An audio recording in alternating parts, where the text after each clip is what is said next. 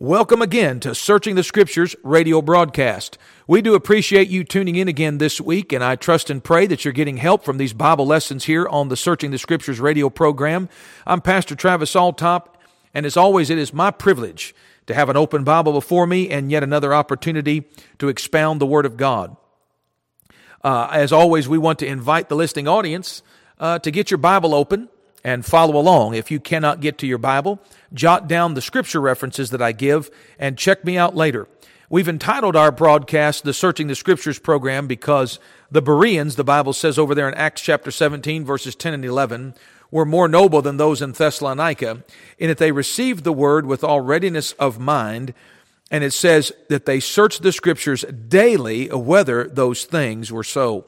And listen, I'm going to produce for you the Bible. The Bible instructs every Christian to prove all things, and the way you're going to prove something is not by your preference, not by how you feel, not by your opinions or even your denominational prejudice, but rather on this program, the Word of God is the final authority. I want to see and to know, what did God say? So, this week we're going to be in Ephesians chapter 5. I want to start off with just one verse here in Ephesians chapter 5. Paul is writing to the believers in the city of Ephesus, as well as to the faithful in Christ Jesus. So he is writing to born-again Christians, and he says these words in verse 18, Ephesians 5:18. The Scripture says, "And be not drunk with wine, wherein is excess." Well, that's good advice for any Christian. You're not to be a drunkard. In fact, drunkards will not inherit the kingdom of God, according to the Bible. And here he says, "Be not drunk with wine, wherein is excess. But," here's the command, "be filled with the Spirit." Be filled with the Spirit.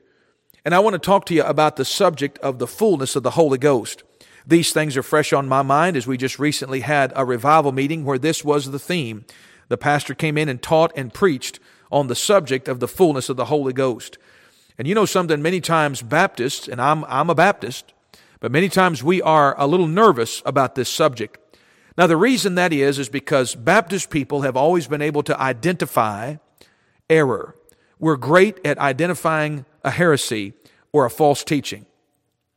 But you know something, just because someone has taught something about the doctrine of the Holy Ghost that is ignorant or an error, does not mean that we should not flip that coin over and not only be able to identify the wrong teaching, but listen, we need to be able to identify the truth about that doctrine and embrace the truth, because Jesus Christ says the truth shall make you free.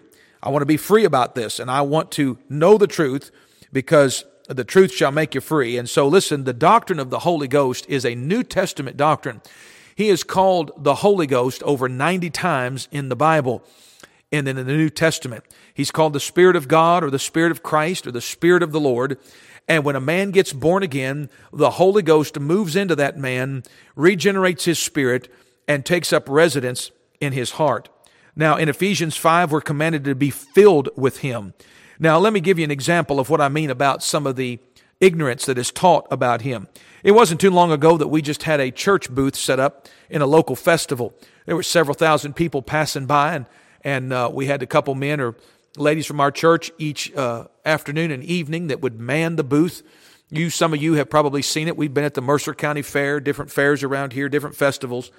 And we do that just because it provides a great opportunity for us to have conversations with people and to do what God commanded us to do. The Lord Jesus Christ said before He went back to heaven, "Go ye into all the world and preach the gospel to every creature." We have a responsibility to get the gospel out to the lost and the dying.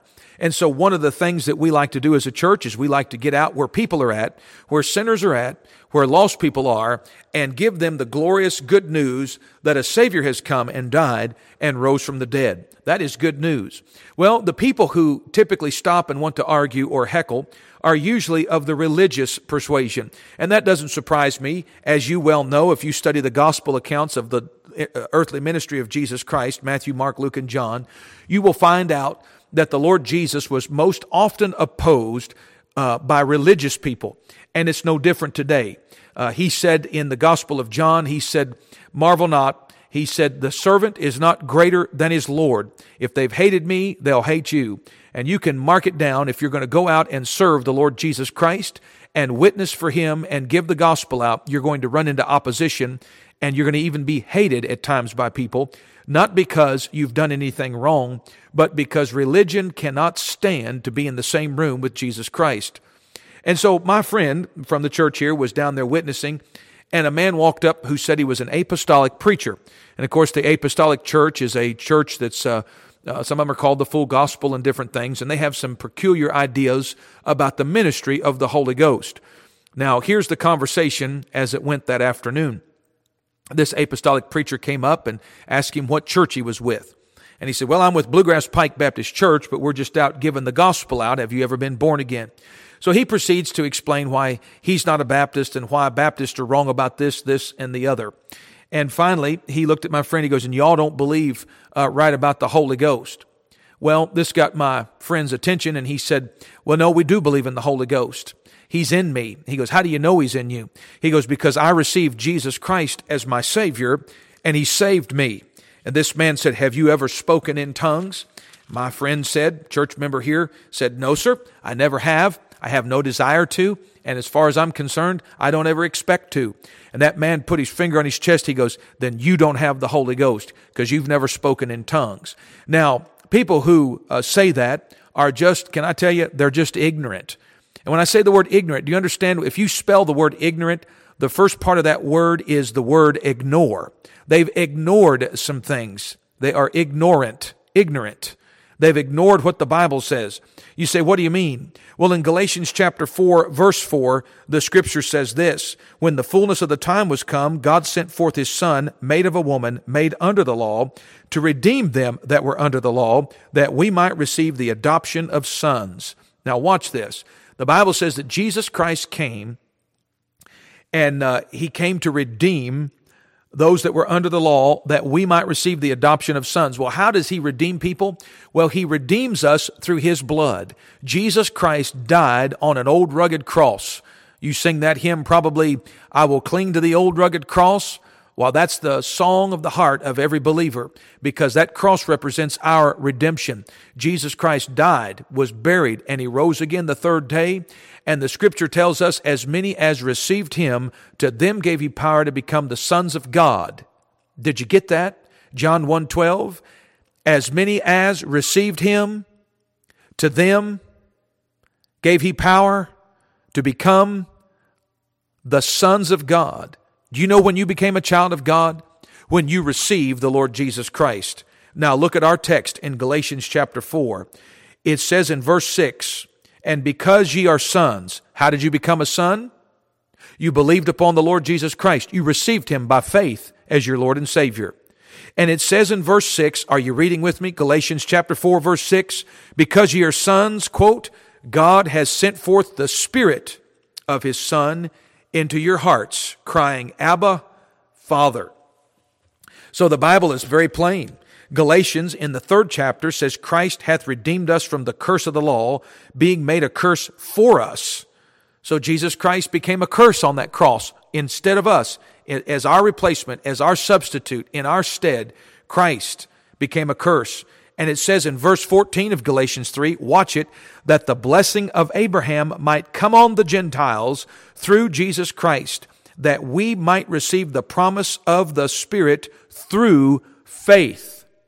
When a man puts his faith in Jesus Christ, when a man receives the Lord Jesus Christ, he becomes a son of God, and he receives the Spirit of God by faith, because the Bible says that God sent forth His Spirit into our hearts because we're sons, because we believed upon Jesus Christ.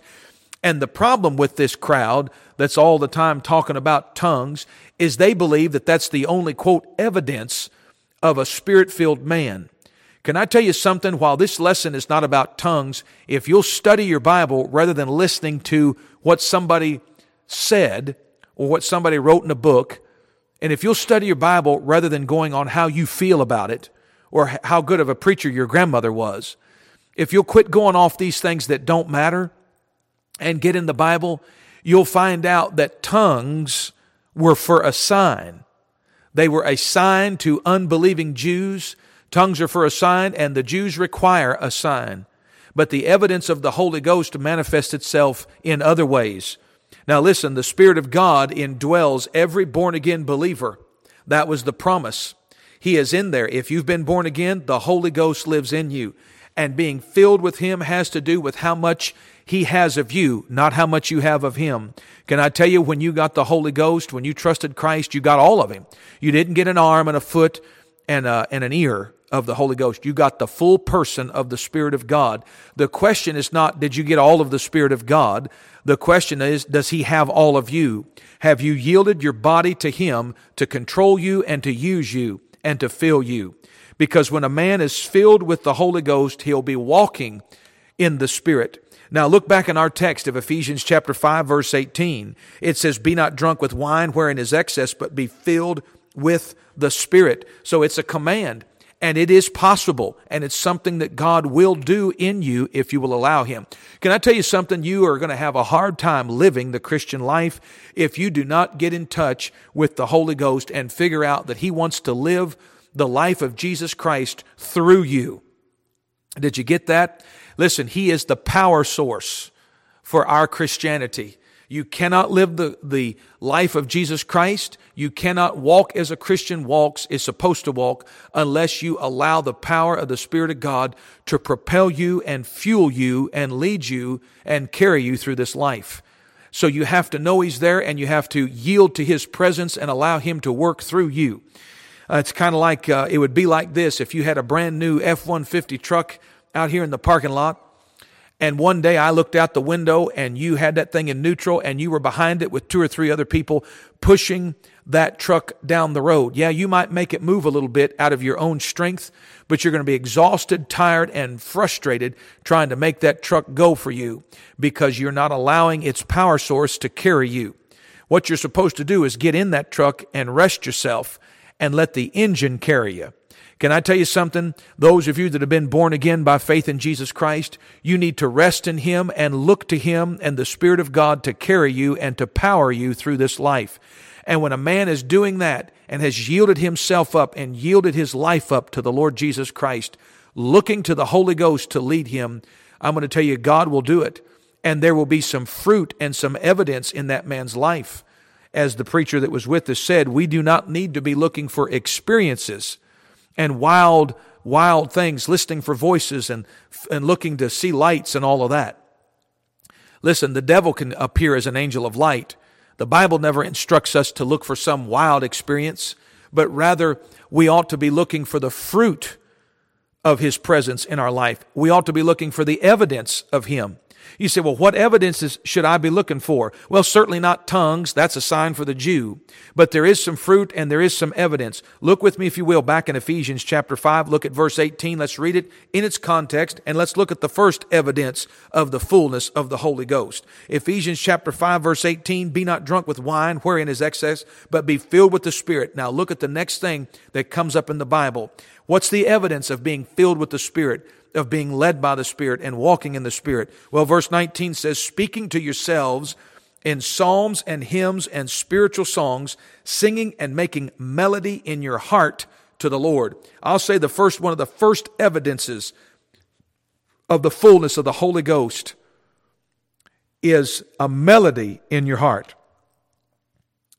You know, we sing that song, there's within my heart a melody, Jesus whispers sweet and low, fear not, I am with thee, peace be still, in all of life's ebb and flow. I like that song. You know what? You ought to have a melody in your heart. You ought to have a song in your heart.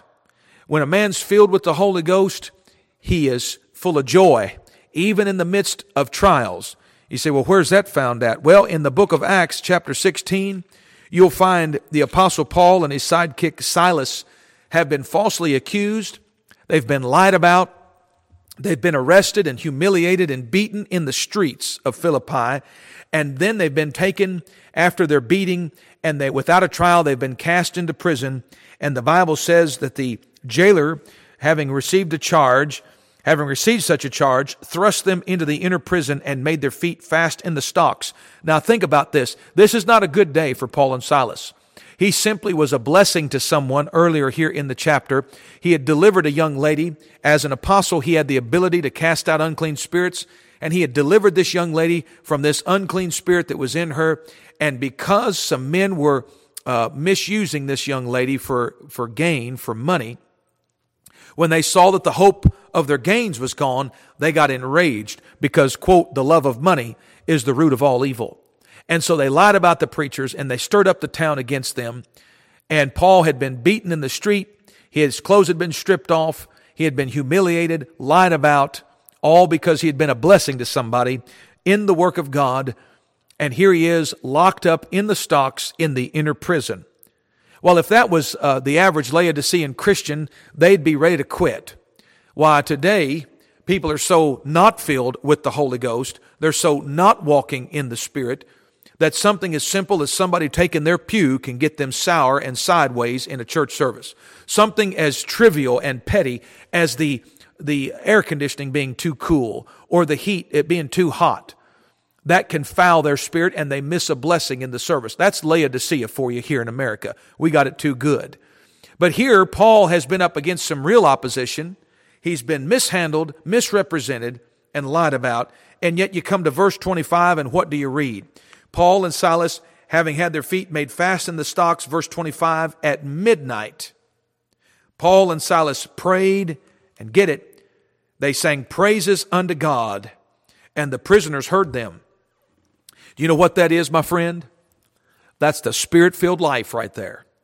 In the midst of trials, they still had joy of the Holy Ghost, because listen, Jesus Christ likened the Holy Ghost in the believer as a river of living water that would flow outwardly to be a blessing to other people.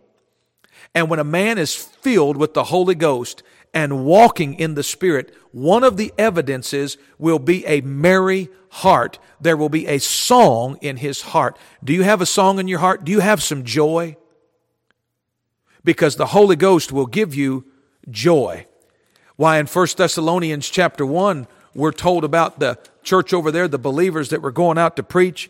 It says that our gospel, Paul was writing, I'm in 1 Thessalonians chapter 1, verse 5, for our gospel came not unto you in word only, but also in power and in the Holy Ghost and in much assurance.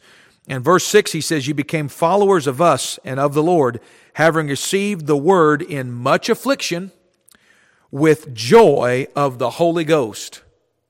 So affliction and trial does not bring a Christian into despair for very long, if it does at all.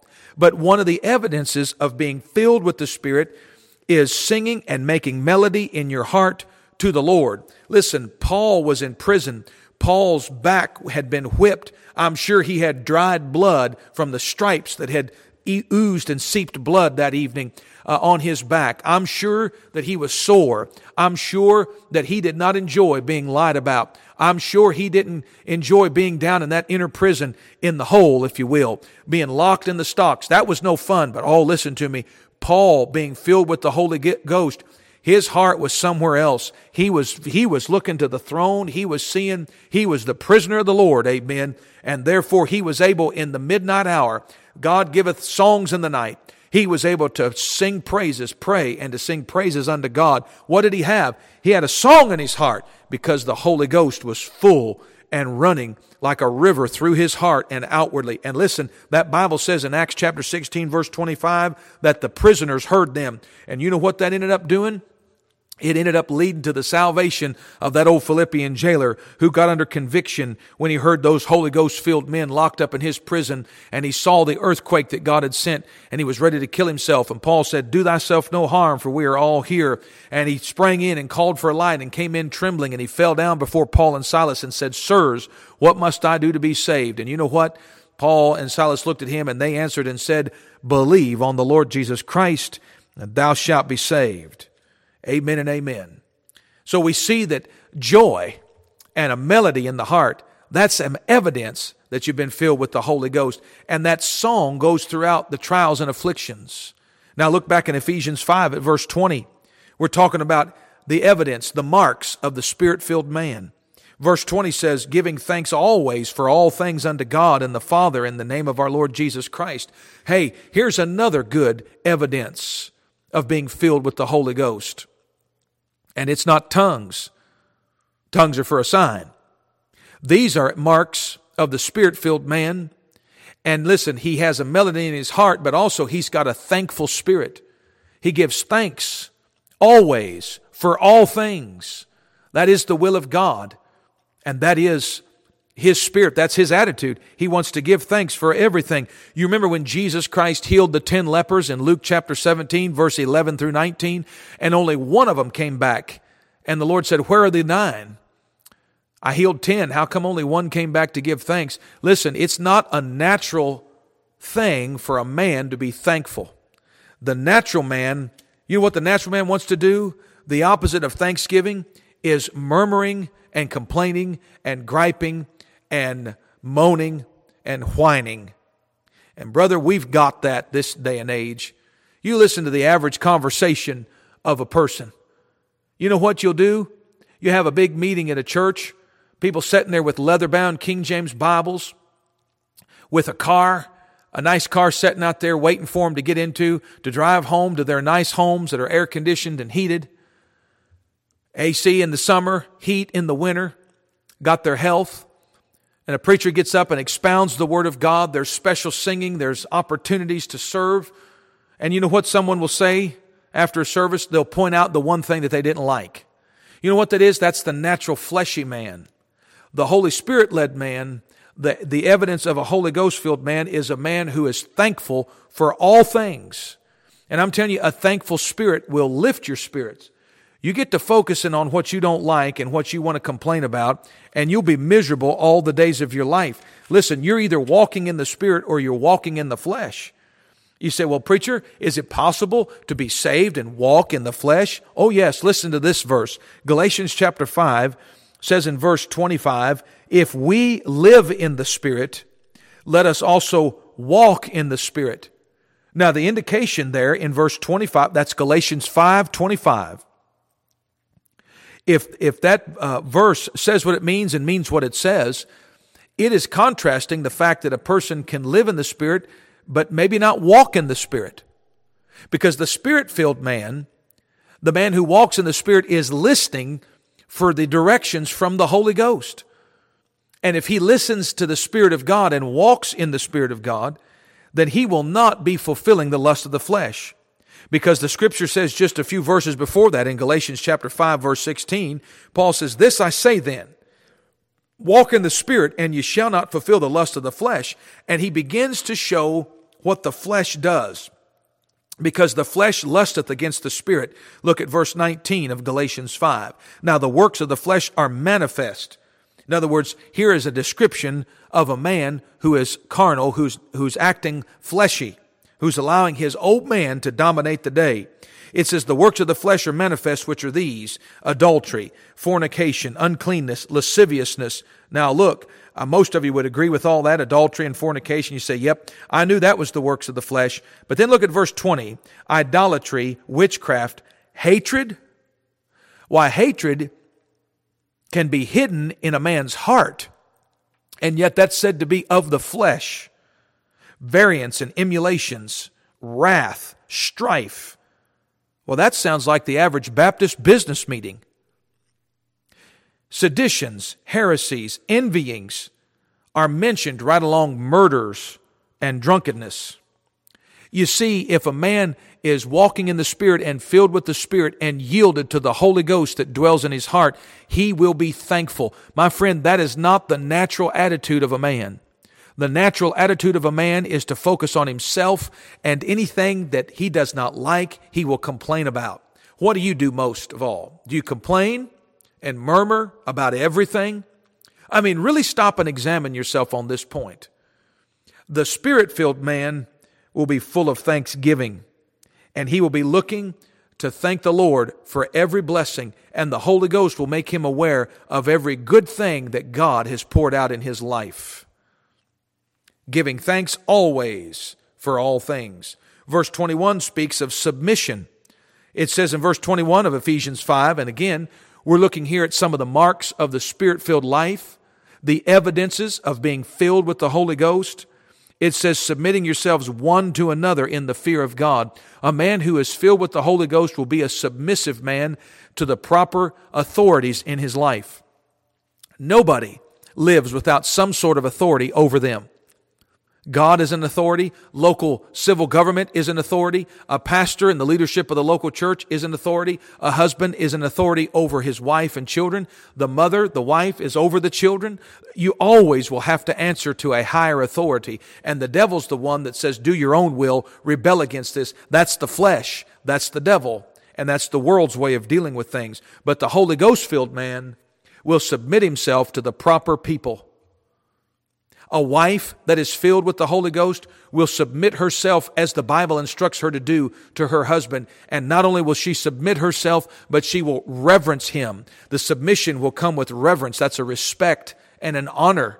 It's not just, well, okay, I'll do what you say. No, that's not submission. Submission and reverence go together, and it's the Holy Ghost-filled person that will do that. Oh, we could go on and on about the evidences of the Holy Ghost. One of the great evidences is the fact that you are bold to speak the gospel of Jesus Christ.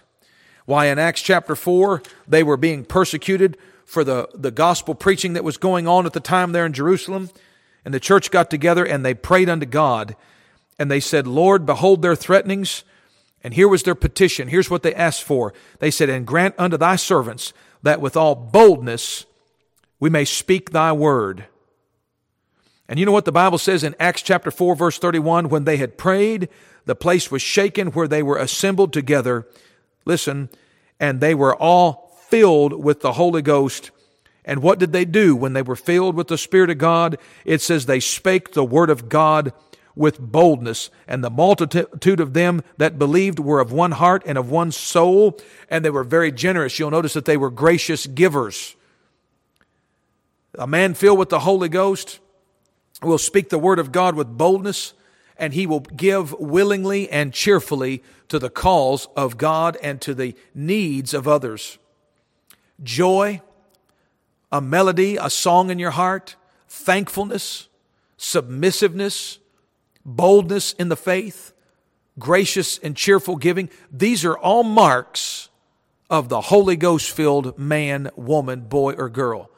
And we need not run from this great doctrine, but rather allow the Spirit of God to work through us that which is pleasing in the sight of God. Do you know the Lord Jesus? Have you received Him as your Savior? If you have, then the Holy Ghost lives in you, and He dwells in you. If any man have not the Spirit of Christ, he is none of His. But if you have Him, He's in there, and He desires to live through you. He is your power source. He is your source of peace. Amen and amen.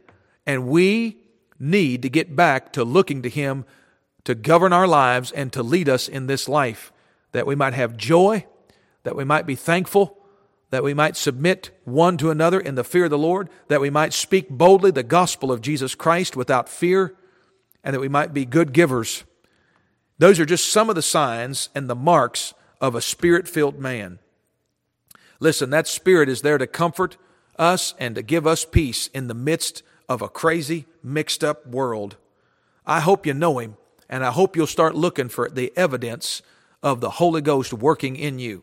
Thank God for Him. He is the gift of God that was placed within our hearts when we trusted the Lord Jesus. And I hope that you know Jesus Christ. To those of you that do not, the answer to what must I do to be saved is simply believe on the Lord Jesus Christ and thou shalt be saved. For those of us who know Him, maybe walk in the Spirit every day and look to Him to lead our steps. Thank you for listening. Until next week, may the Lord bless you as you serve Him.